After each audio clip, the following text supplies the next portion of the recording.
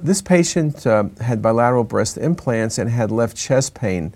And what you can see from the axial images is that the patient has a ruptured left breast implant. This is the classic silicone implant.